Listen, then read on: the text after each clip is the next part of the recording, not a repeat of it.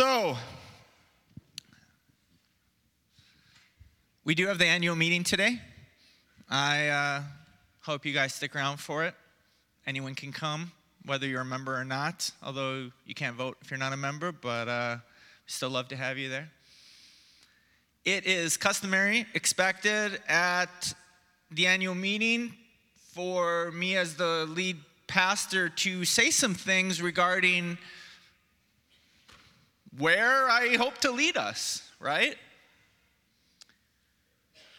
And as I thought about that, prayed about that, I do have a conclusion, and I thought, you know what? Let's just go ahead and share it with the whole church.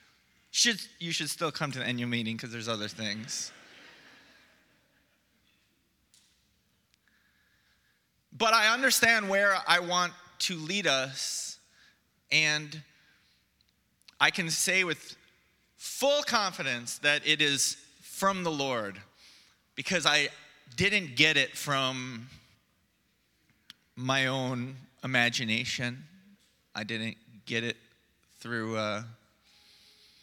anything other than, well, it's here in the Bible where I want to lead us. And not only that, not only is it in the Bible, it occurred to me that this desire that I have for us, that is certainly from God because it's His word, it's the very last thing Jesus said before He left, before He ascended to heaven, after He rose from the dead. It's the very last thing, the very last words as recorded by Luke in the book of Acts. So, it is fitting, isn't it? What are we doing? I mean, there's a lot of things we should focus on. There's a lot of things we should desire. Yeah. But it would make sense that we should give special priority to the very last thing Jesus told us before He left. If you don't know what that is, I'll put it on the screen. Acts chapter 1, verse 8. But you will receive power when the Holy Spirit comes on you, and you will be my witnesses in Jerusalem and in all Judea and Samaria and to the ends of the earth. If I have to put first what my hope is, desire, where I would like to lead us as a church, it is to the fulfillment of what Jesus said right here. Sometimes you'll hear me use the word revival, and that's a word that really needs to be unpacked. But that's what this is referring to. That's the expectation, isn't it? That's the expectation. Dare I say, that's the promise. That's what Jesus said we can expect. Power to come upon us. Just a little pause. I suppose I should perhaps answer a question. Someone might read this and think, well, this isn't really for today. Sometimes you hear people say stuff like that, so I just feel like I'll go ahead and explain why this is very much for today. Sometimes people think that this was really just something for the very early church, where the very early church had great power in its midst, and you can read about that in the book of Acts. They certainly did. And some people think that this promise for power to be upon us, power to be witnesses, is only for them. And we can really see quite plainly that Jesus is talking to more than just His 12. And it's found in, you're going to be my witnesses. You're going to receive power, and you're going to be my witnesses in Jerusalem, Judea, Samaria, and to the ends of the earth. Those 12, they never made it to Montreal, did they? The ends of the earth is here. The ends of the earth is us. My great hope for us is that the world will hear, Montreal will hear. There will be power upon us, and people will know who God is. They will know His character. They will know his power and goodness and his truth through us. That is my great hope for us, and it's in accordance with his word. And Jesus said, whatever you ask according to my will, whatever you ask according to my heart, whatever you ask according to my desires, over and over and over and over, he said, I'll give that to you. And so this is my hope. This is my prayer for us, that we would receive power and it would be known that we are his people, his witnesses. Which, of course, begs a question, which is the next question, which is the obvious question, right? How do you get there? Right? How do you get there?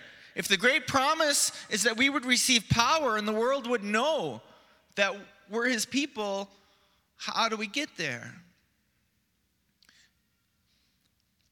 We're actually going to answer that question with a little bit of a story as we continue our series in the book of John. We're going to answer it with a story, because there is a fellow that you could say stands out in a way. At least in today's conversation, we're going to see how he stands out. Because you keep reading the book of Acts. I just quoted Acts chapter 1:8. It's the next chapter. Great power falls upon this individual. Great power. I'm talking about Peter, by the way, Simon Peter. Great power falls upon him. So much so, he's able to speak truth with such conviction and boldness and, dare I say, Holy Spirit anointing, so that the people hear him and they recognize this isn't just a speech. This isn't just a sermon. These are the words of God. And on the spot, 3,000 people are converted. 3,000 people give their hearts to the Lord. One message. That's an example. That's one of many examples of Acts 1:8 being fulfilled. Great power falling upon the church. So how do we get there? How do we get there? Peter did it. Okay, how do we do it? And we're going to learn today a little bit about this fellow Peter. Because, as I understand it, there's a posture, there's an attitude, there's a way that the church can present herself. There's a way that the church can walk, we Christians. There is a way that we can live that will quench this, that will stop this, that will cease this, that will prevent great power from falling upon us and allowing us to be his representatives. There is something that will keep it from happening, and it's really, really easy to fall into that. It's our nature, in fact. And then there is another way to live, to hold oneself, a posture, in a heart attitude. There is another way to walk, which opens the doors for God's Spirit to live through us with power, that we may be his witnesses in Jerusalem, Judea, Samaria, and here, Montreal. I'm going to pray, and we're going to dive into this little journey with our friend Peter and help us understand what is the wrong attitude and what is the attitude that unlocks revival.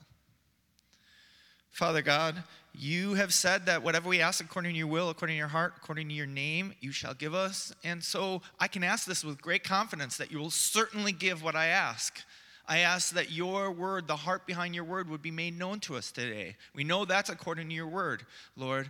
I would ask that you would give me the words that would help bring forth what you have spoken in Acts chapter 1:8, pouring out your Spirit so that we would receive power and be your witnesses. You want your name to be hallowed. I want your name to be hallowed. We want that together, Lord. We're in agreement. You said you give us what we ask in your name. We ask that for your name to be hallowed, not only today, but through the hearts of your people as we go out into our places of life.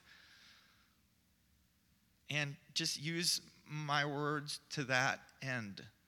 Let your great truth be made known. work in our hearts. In your name, amen. Okay. I have a question. J'ai une question. Did he think I forgot?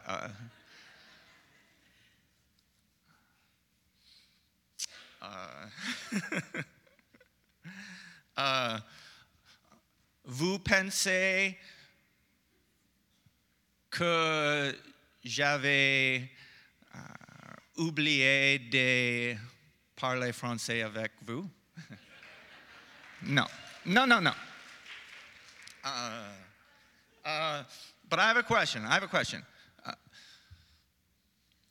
Very often, très souvent, I tell you, je vous dis, that if you want to be a Christian, si vous voulez être un Christian, you have to be a missionary. Vous devez être un missionnaire. So, alors, here is my question. Ici, ma question pour vous, for you.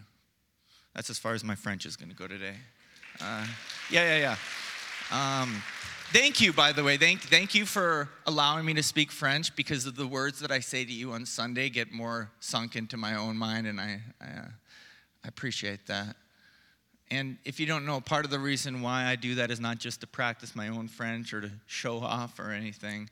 It's because although we are primarily an English-speaking church, as I'm giving a sermon in English, we recognize we're in a multicultural community where French is the main language of Quebec. And some people, there's tensions there, and that's not our desire whatsoever. Part of it is intentional to show that we really want to be a place where everyone feels welcome and valued and respected. So anyways, I do have a question, and like I said, this is the question. If you want to be a Christian, you have to be a missionary. Being a missionary can be scary, right? Right? Being a missionary can be scary. There's lots of reasons why being recognized as a Christian, it's scary. People will reject you, and people might not like you. People misunderstand what it really means to be a Christian, because some people have given Christianity a bad name. Regardless, we have this expectation that we would be a missionary. And if I could say kind of a hard word, I mean, what did Jesus say? If you acknowledge me before men, I will acknowledge you before my Father in heaven. And if you deny me before men, I will deny you before my Father in heaven. That's Matthew 10, Luke 12, I believe. It's part of his words, kind of hard words. Like, there's this expectation that if you want to follow him, you have to be willing to be a missionary. So, my question, can you do it? Do you have what it takes? Pouvez-vous le faire? Can you do it? And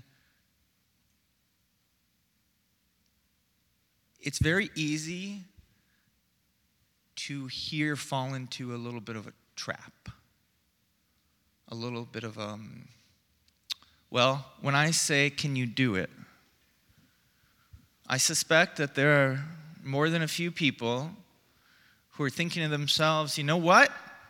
I think I can. It's going to be hard. Like, I know living as a Christian is hard. I know that being a missionary is hard, but I'm dedicated. I think I can do it. And that sounds like the answer that God might be looking for. But it's at the least incomplete, if not completely wrong. And to help you understand what I'm getting at, we're going to jump into this story regarding our friend Peter. So, John chapter 13, beginning in verse 31, it says, when he was gone, Jesus said, Now the Son of Man is glorified, and God is glorified in him. If God is glorified in him, God will glorify the Son in himself and will glorify him at once. My children, I will be with you only a little longer.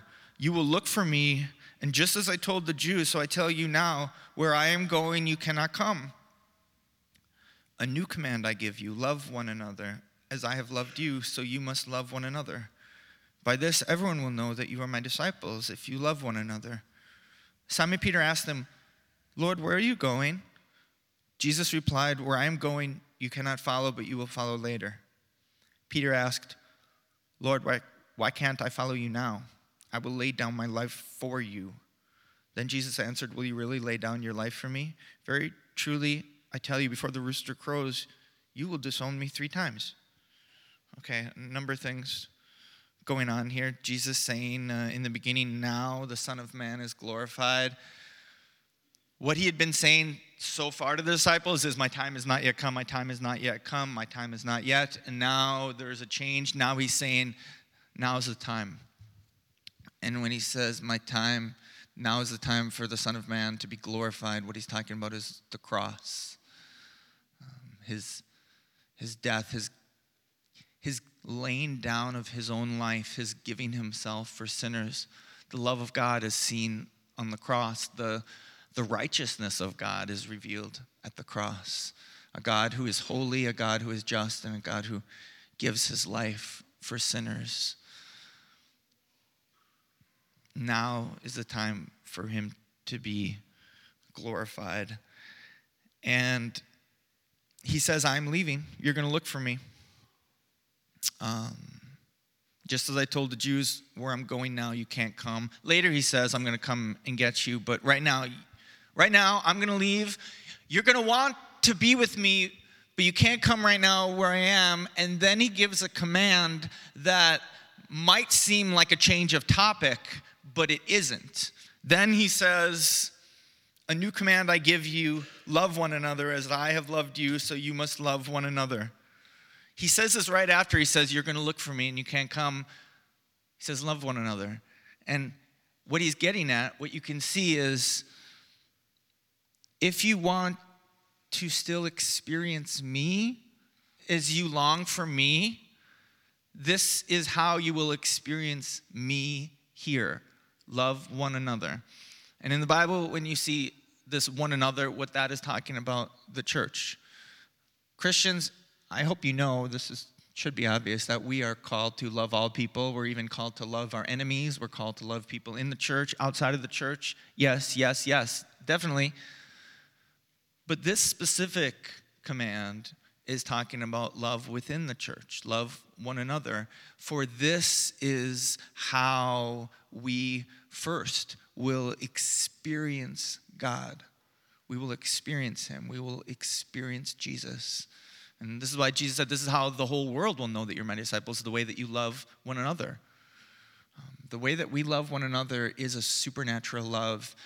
And when I speak of the Holy Spirit coming on us with power, I am speaking of great, wondrous, miraculous things, where people say, wow, that sort of thing.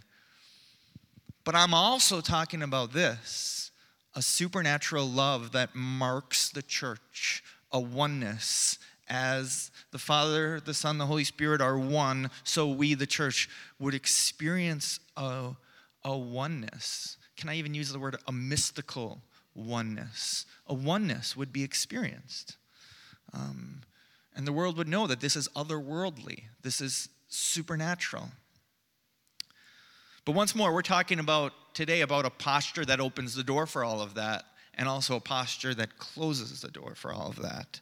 And, enter our friend Peter. Peter says, okay, Peter didn't hear the stuff about love one another. Peter is just like, go back to where you said you're leaving. Why can't I come? Jesus says, I'll come and get you later, but right now you can't come. Vous ne pouvez pas venir. You can't come. You can't come. And this idea you can't come is a little more than just like it's impossible for you.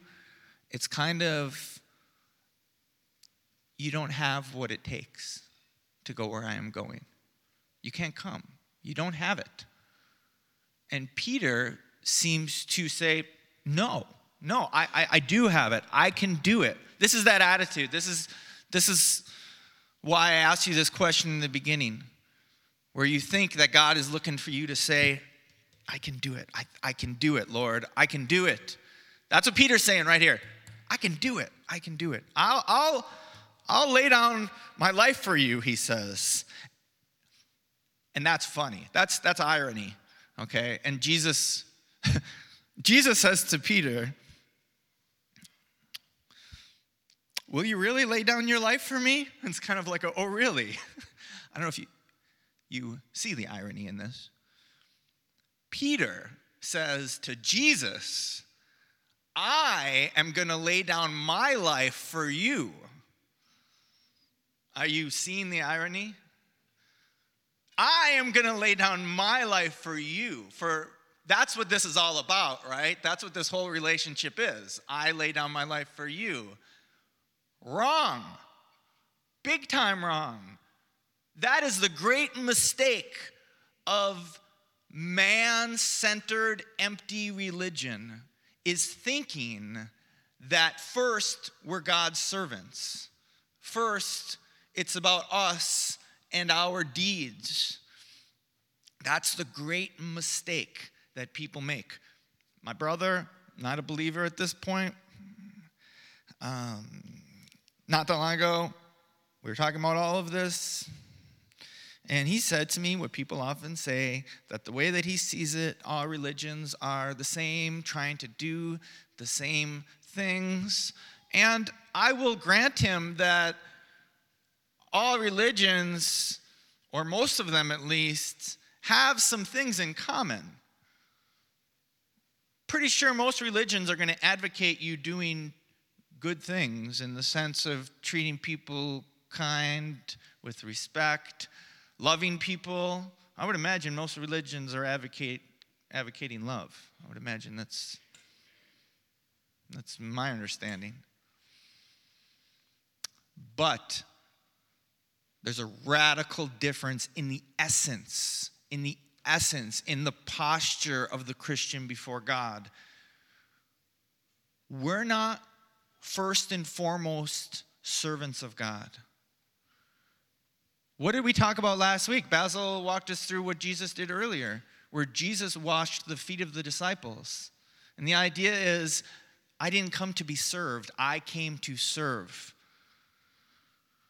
First and foremost, and this has to be the truth on our hearts first and foremost, and this is the truth that is very hard for us to understand and even easier for us to forget. It is this truth. First and foremost, he's our Savior. He lays down his life for us. That's the foundation. Right now, Peter isn't thinking in those terms. Peter's thinking, what you need from me, what you want from me, is to stand up and use my strength. And Jesus says, Peter, is you really going to lay down your life for me? Let's be fair to Peter for a second. Is Peter lying? Peter is anything if not sincere, okay? He means it with every fiber of his being. The problem with Peter is that he's living in denial.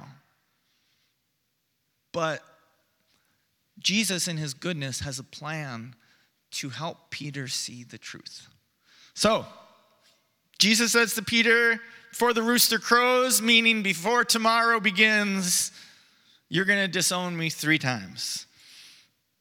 Okay, fast forward. Jesus is arrested, and the disciples scatter. But they start to follow from a distance. And, that's where we're going to pick up in John chapter 18. We're jumping ahead, John chapter 18, beginning of verse 15. Simon Peter and another disciple were following Jesus. Because this disciple was known to the high priest, he went with Jesus into the high priest's courtyard. But Peter had to wait outside of the door. The other disciple, who was known to the high priest, came back, spoke to the servant girl on duty there, and brought Peter in. "You are one of this man's disciples too, are you?" she asked Peter. He replied, "I am not." It was cold, and the servants and officials stood around a fire they had made to keep warm. Peter also was standing with them, warming himself. Okay, a little thing that we're going to come back to later. In verse 18, it makes a point of saying that they were standing around a fire. The Hebrew is a little, or the Greek is a little more specific. The word for fire means charcoal fire. That's there for a purpose, and you'll see later, okay? You can just forget about it for now, though. So here they are before this charcoal fire, and there is a servant girl. And she says, essentially, "Didn't I see you with Jesus before?" And Peter, "I will lay down my life for you," Peter says, I don't know who Jesus is.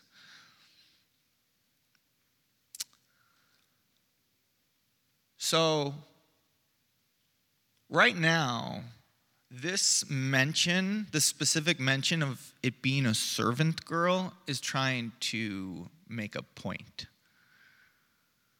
Right now, Peter's life isn't threatened. Right now, there's nothing scary going on. This is a servant girl. But nevertheless, Peter doesn't want to admit that he's a disciple of Jesus. What's going on here? Friends, I suppose I'll confess to you the way that God helped me understand this, and it's a little humbling. So Wednesday night, we have our young adult group that I lead, and I was getting in my car Wednesday, leaving the office here, and there was this young woman walking through the parking lot, looked to be probably about 20 years old, just strolling through as she's having a smoke, and I thought to myself, I should go run over there and invite her to our young adult group at my house tonight. And I didn't do it. Why didn't I do it? I don't know anything about her.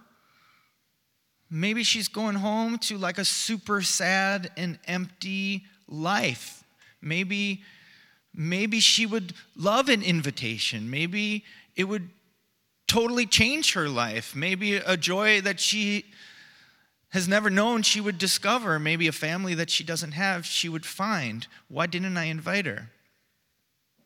She wasn't scary. There was nothing scary about her. Why didn't I run over there and invite her? And it's really clear. For whatever reason, I was just afraid of looking stupid. I thought, well, who's this guy that's like running over to talk to me? Why would I want to do that? Like this fear. And so I didn't do it, and I just realized that's all it was. That's all Peter did. And this is natural, unfortunately. It's what one of the greatest fears that people have is public speaking, which is really not any sort of physical danger at all, but it's just the idea of looking stupid. This deep, deep fear we have.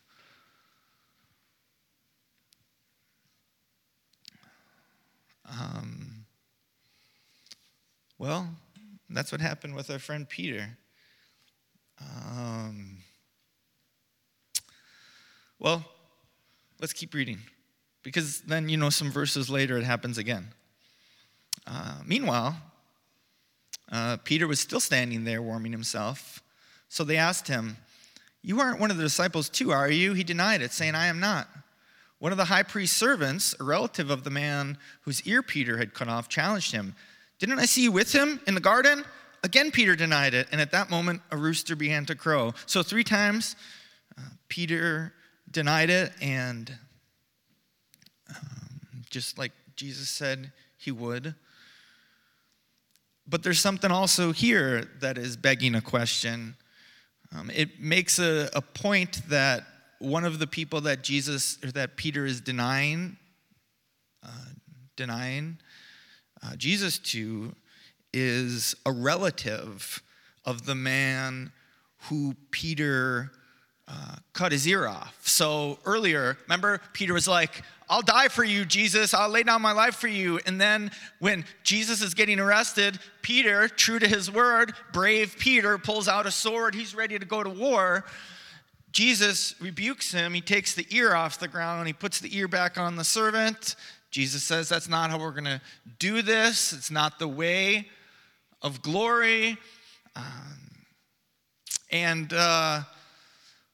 Why is that brought up here? It's supposed to make you ask a question. Peter, what happened to your courage? Right? It was just like a page ago, you're ready to fight. You're picking up a sword and you're ready to fight, and now you're afraid of a servant girl. You're afraid to say that you're a disciple of Jesus. Peter, what's changed? And Peter was ready to fight. And here's something that I've discovered. There's a kind of fighting. There's a kind of fighting that our flesh, as in our human abilities, as in our fallen human abilities, is able and often willing to do. But it's not the laying down of our life that Jesus has called us to. There is a posture, and sometimes I see a certain style or flavor of Christianity promoting this. There is a style of doing religion that is a drawing of the sword, stand up for your right. And it's stirring up this sort of fighting spirit within people. And sometimes you can really fill a room, okay? Pastors can really fill a room and stir excitement and get everyone excited with this kind of zeal. But that's not the way of glory. The way of glory is to walk in love, to love your enemies, to pick up the ear of the one who's persecuting you and putting it back on their face, to love your enemies with humility, with gentleness. When you're rejected, to not respond with scorn, not respond with "how dare they, I deserve better," but to respond with gentle love. That's the way he's called us to. And Peter seemed to see that way, and it wasn't for him. Not right now, anyways. So now Peter's like, I don't know who Jesus is. Well, later,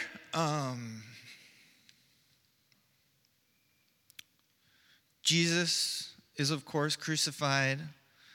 He dies for sinners like Peter, like sinners like myself, people who don't have the courage sometimes when we need to have the courage, people who fall short, people who don't go and invite that girl that maybe needs Jesus just because I'm afraid of looking stupid, people who fall. Jesus dies for sinners, and our debt is paid for all who would believe in him. And that's the gospel. You can be accepted, you can be forgiven. He laid down our life for us. He did that. Then he rose from the dead. And death is defeated. Death is conquered for all who would believe in him. Death can never touch us or hurt us. Well, then Jesus goes, the risen Jesus goes and he finds his disciples. And he finds his old pal Peter. And it's a certain morning. The disciples had just gotten done fishing early in the morning.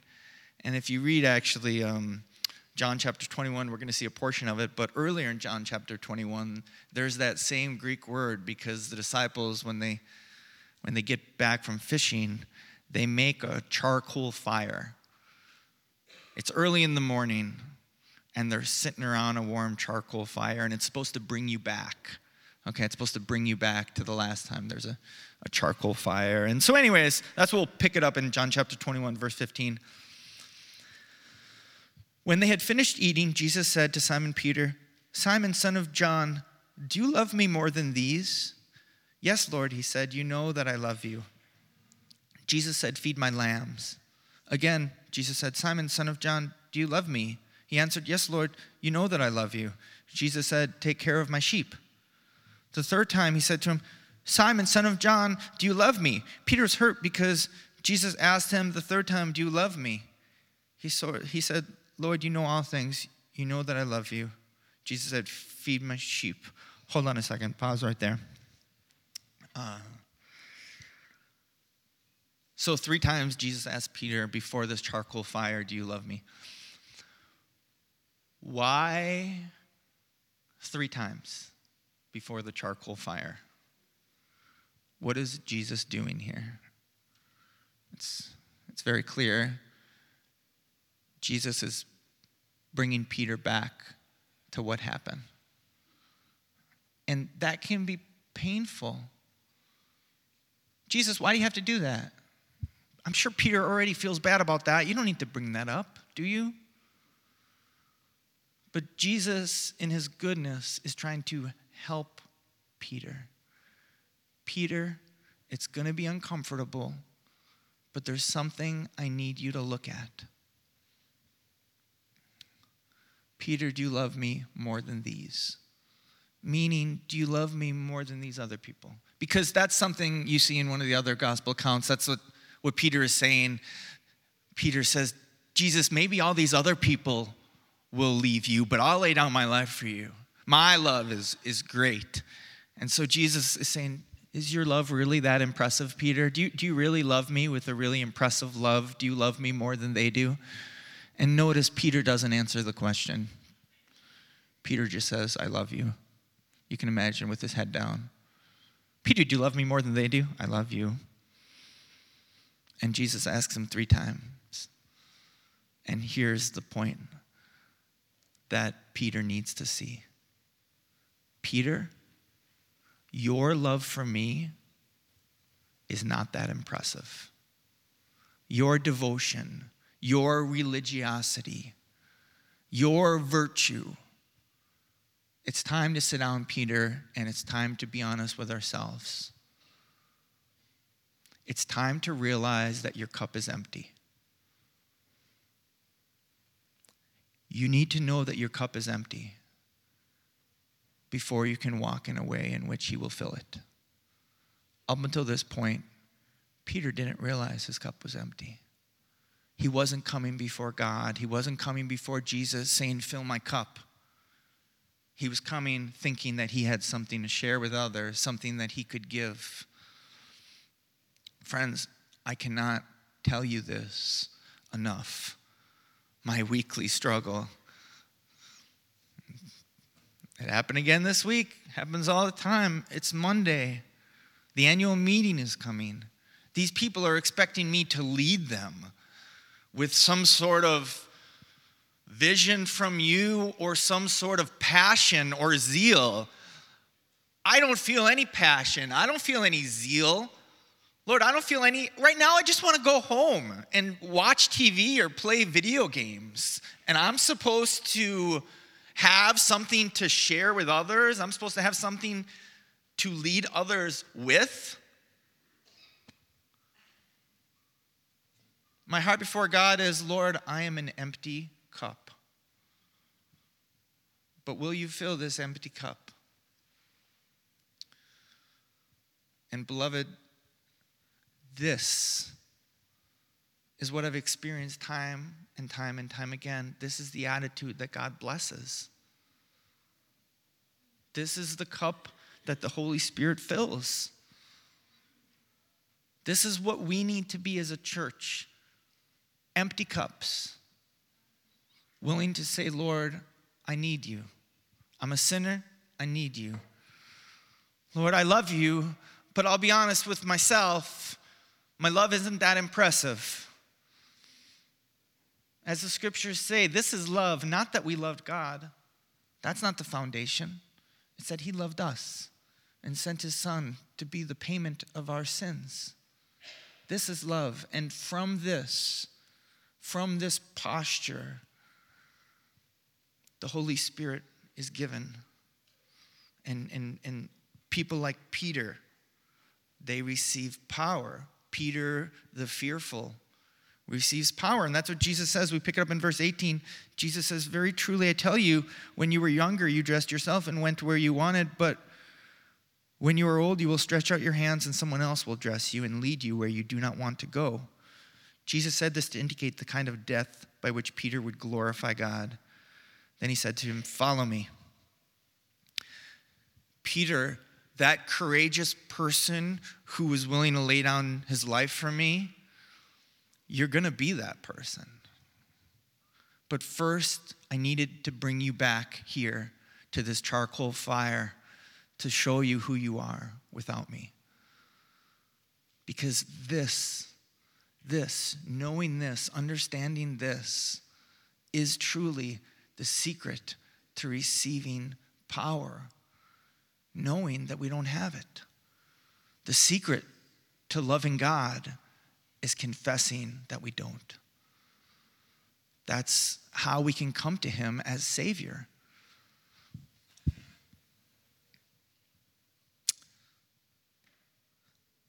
I had this sermon and I felt like there was something that was missing. And it was like midnight on Thursday night. I got a text from Barb, the leader of our prayer team. And it was just, this is what I'm hearing, is what she said. She said, this is what I'm hearing. And she shared a verse with me. Galatians chapter 3, verse 5. So again I ask, does God give you his Spirit and work miracles among you by the works of the law or by your believing what you heard? As in, this is it. The great power, the power to be his witnesses in Jerusalem, Judea, Samaria, and Montreal. How does it come to us? Does it come to us if we're dedicated enough? Like maybe if we spend 3 weeks fasting, maybe if we do this or that or this or that, then he'll give us his Spirit and we'll be known as his witnesses. But that's not how the Spirit is given. It began as a gift and it continues as a gift. We believe the message. He's a great Savior. We're sinners. He loves us. So we stand with arms open. This is what we did at our last leadership meeting. As we stood with arms open, with this posture of receiving. And that's my great hope for us. Not only this coming year, but the days moving forward. My vision is not really about the things that we're going to do, although there are things I hope we do. My vision is the heart posture in which we will stand. Not as people with anything to give, but simply as children who are looking to our Father to give us. This will be a year of receiving. That's my hope. I'm going to close this in prayer. Father God, let us stand before you as empty cups. Empty cups, Lord, who believe in your love, believe in your goodness, believe that we're empty and broken on our own, but believing that you, in accordance with your word, in accordance with your heart, in accordance with your character, you are willing to fill us with everything we're lacking and more. And that the people will hear, the people will know that you are good, you are God, and we are your people. We ask this in your name, Jesus. Amen. Amen. Well, we are entering our time of question and answer, or question and response. So if you have questions about what Charlie just spoke about and you want to explore a little bit more, now is the time. If you're in the room, you can raise your hand and we have a mic coming around. And if you are watching from home, you can text the number on the screen with your question and I'll receive that. And we'll go from here. We have a question right over here.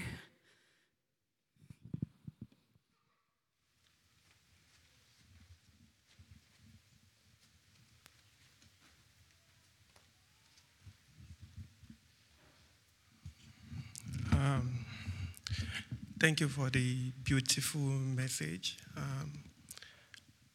The message resonated with me deeply, and based on my reality right now, I'm fortunate enough to be here in the midst of these beautiful people, but we have people right now in Nigeria, in other parts of the world, who need to defend their Christianity by fighting. We have news happening right now where Christians need to go to church with weapons to defend themselves. How do we bring this message down to them? That's my question. So the question is, in light of Jesus saying things like those who live by the sword will die by the sword and, turn the other cheek, what about situations where there is war and Christians have to come to church armed to defend themselves? That's a good question. And I'll admit, I don't have firsthand experience with this. So I probably am not the best person to give a good answer. But what I will say is, when Jesus speaks about things like turn the other cheek, first and foremost, I see a heart posture and a heart attitude that we must walk with. A heart attitude that says, that doesn't say, like, how dare people trample on my rights? I need to go and stand up for myself and fight for my right. As in, it's not an offensive. Christians must never take the offense. Now, defending yourself if you're attacked. To be honest, that's something that I feel like I don't think that's exactly what is being. I don't think that is being prohibited against. I think Jesus is talking more about a heart attitude, and I think there's probably more to say on this topic. Now that the summer is over, we are going to be picking up again on our podcasts. I feel like to give a fair answer to that question, I feel like I myself need a little more time to think about that, because it is a really good question. And fortunately, it's not a question that I need to ask myself daily, as there are not people who are threatening violence against my family. So thank you for the question. I will give it more thought. We have a question over here, and as we do that, I'm just going to remind us all of why the children are coming back into the service. Any minute now, you're going to see a thing on the screen that says parents of kindergarten to grade 4, please go pick up your kids. And that's because we really value kids as part of the body of Christ. They're not just people we wait till they're grown. And so it's going to maybe be noisy in here, and that's okay. We encourage parents to have conversations with their kids in the moment about what they're seeing in church, and we want them to witness what happens in this as this body of Christ worships. So that's why we do that. And if you have any questions, you can email Charlie or I. We feel really strongly about that. And once more, the children don't need to sit. They can, during the music, they can dance up here. I would love that. So Yeah, if they're squirrely, come on up. That's how God made them, so don't try to... Grown-ups can too, by the way. Grown-ups can dance up here also. If you're squirrely, come to the front. Yes. All right, so we had a question over here, and just before that one is asked, I'm going to ask one from online. It says, can you explain how we're not servants, we're not God's servants? I thought to be called missionaries throughout our daily lives is a form of servanthood. Great question. I could have come back to that. Of course we're God's servants. But first in our hearts, there's a greater foundation, a greater identity we must have. Our first identity is people who have been saved. He served us. The power with which we serve comes from knowing that he loves us and he saved us. And that needs to be bigger in our heart. So hopefully that's clear.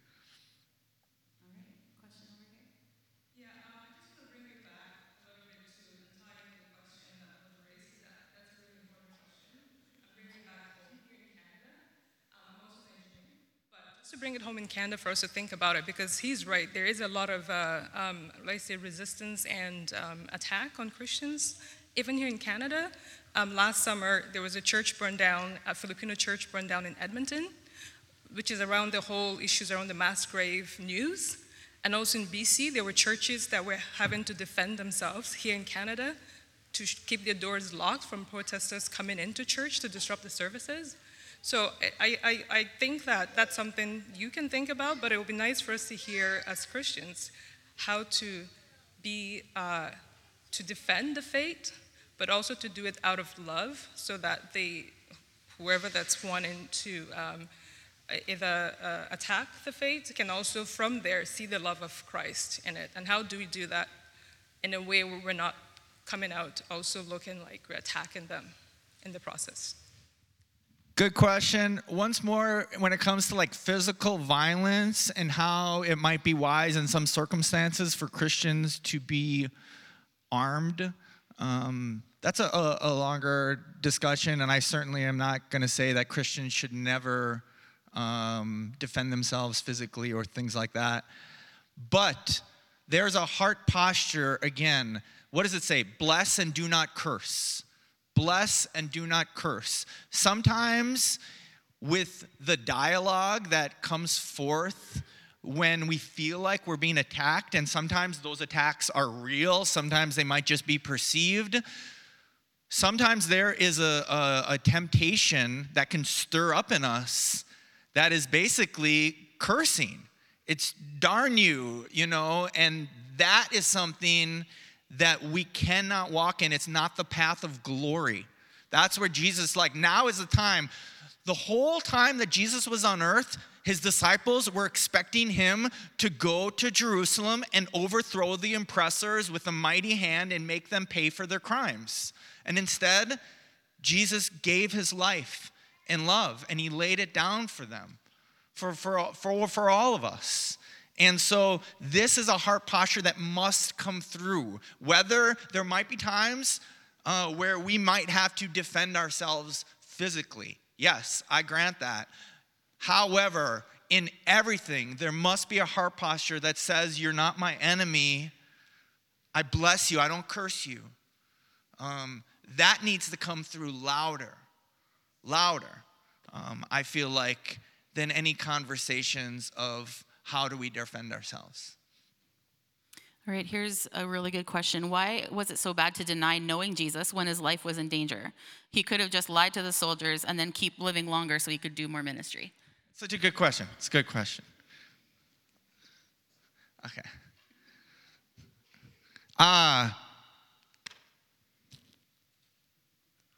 I kind of knew that one was coming. That's why I laughed. Okay.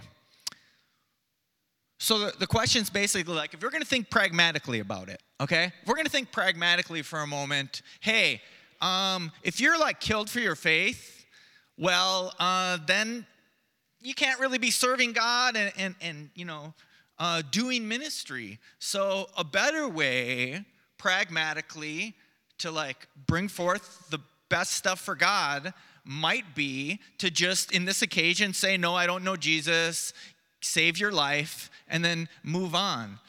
But here's the misunderstanding.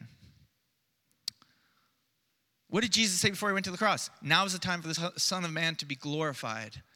And if God is calling you to that, to martyrdom, to die, to suffer, what did the disciples do? Acts chapter 4, I believe. They're beaten. They're beaten for their faith. And they rejoice that they're counted worthy to suffer for his name. Meaning they understand this is glory. This is following the steps of Jesus. This is glory. What do they say? What do they say? The blood of the martyrs is the seed of the church. Meaning, if we're thinking pragmatically and we want to see fruit for God, we want to see ministry, we want to see lives changed, suffering for his name, dying for his name, has a way of shining a very bright light for people to see. So pragmatically, allowing yourself to be persecuted historically has shown to be a great way to do great things for the kingdom of God. And once more, this is the path to glory. For this is what we've been called to. Peter said that. 1 Peter chapter 4, he learned this. He learned this lesson. Let none of you suffer as a thief or a murderer, but if anyone suffers because they bear the name Christian, you're blessed. This is blessing.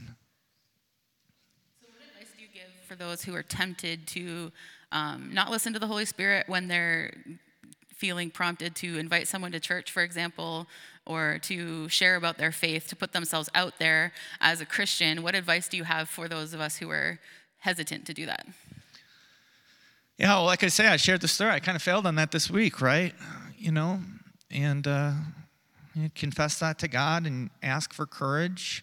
Once more, acknowledging that you're an empty cup, acknowledging that your courage is kind of weak, rather than hey, toughen up, okay? Just get out there and do it. Be strong. Like, that's not what I'm saying here. So you go to God and you say, Lord, let's be honest. Sometimes my devotion is pretty lacking, but can you give me what I'm lacking? Go to him and confess that to him. And then it's his Spirit working in us. You're welcome. Well, it's a comment more than a question, so I just want to share this with you. It came into the text line. It says, I would just like to say I'm not the girl who was invited, but I was invited, and I am glad that I was invited. I needed that. Therefore, I encourage you to invite and not have fear. Some people need the invitation. So listen and get closer to God and realize that their cup is empty. They need that invitation to do that. Yeah, you know what? That's so true, because the times where that this courage is stirring in me when I can go and do it. A lot of times it's because of just joy. It's because of just seeing the joy more than feeling the fear. So that's God's Spirit, the Spirit of truth. Thanks for that comment. Whoever Text sent that in. Yeah, okay. I'm just going to pray for us, and then we'll continue on. Father, thank you for the fact that you're with us and that you are delighting in each of us, and that you bless those who are hungering and thirsting for righteousness and not just the ones who are righteous. And Father, I pray that you would work in our hearts to desire that more, that you would change our affections for you, that you would change our passions for the people around us that we encounter every day who don't know you. And Lord, I pray that you would give us words, that you would lead us to relationships, to divine appointments where we are able to share the faith Father, I pray that you would, in those moments, empower us, that we would feel your presence with us, that we would feel you speaking through us. It's not on our strength, it's on your strength, and your strength is made perfect in our weakness. And so, God, I would pray that you would take our weakness, pray that each person in this room would just lay that before you, and then allow the power of your Spirit to fill us. I pray this in Jesus' name. Amen.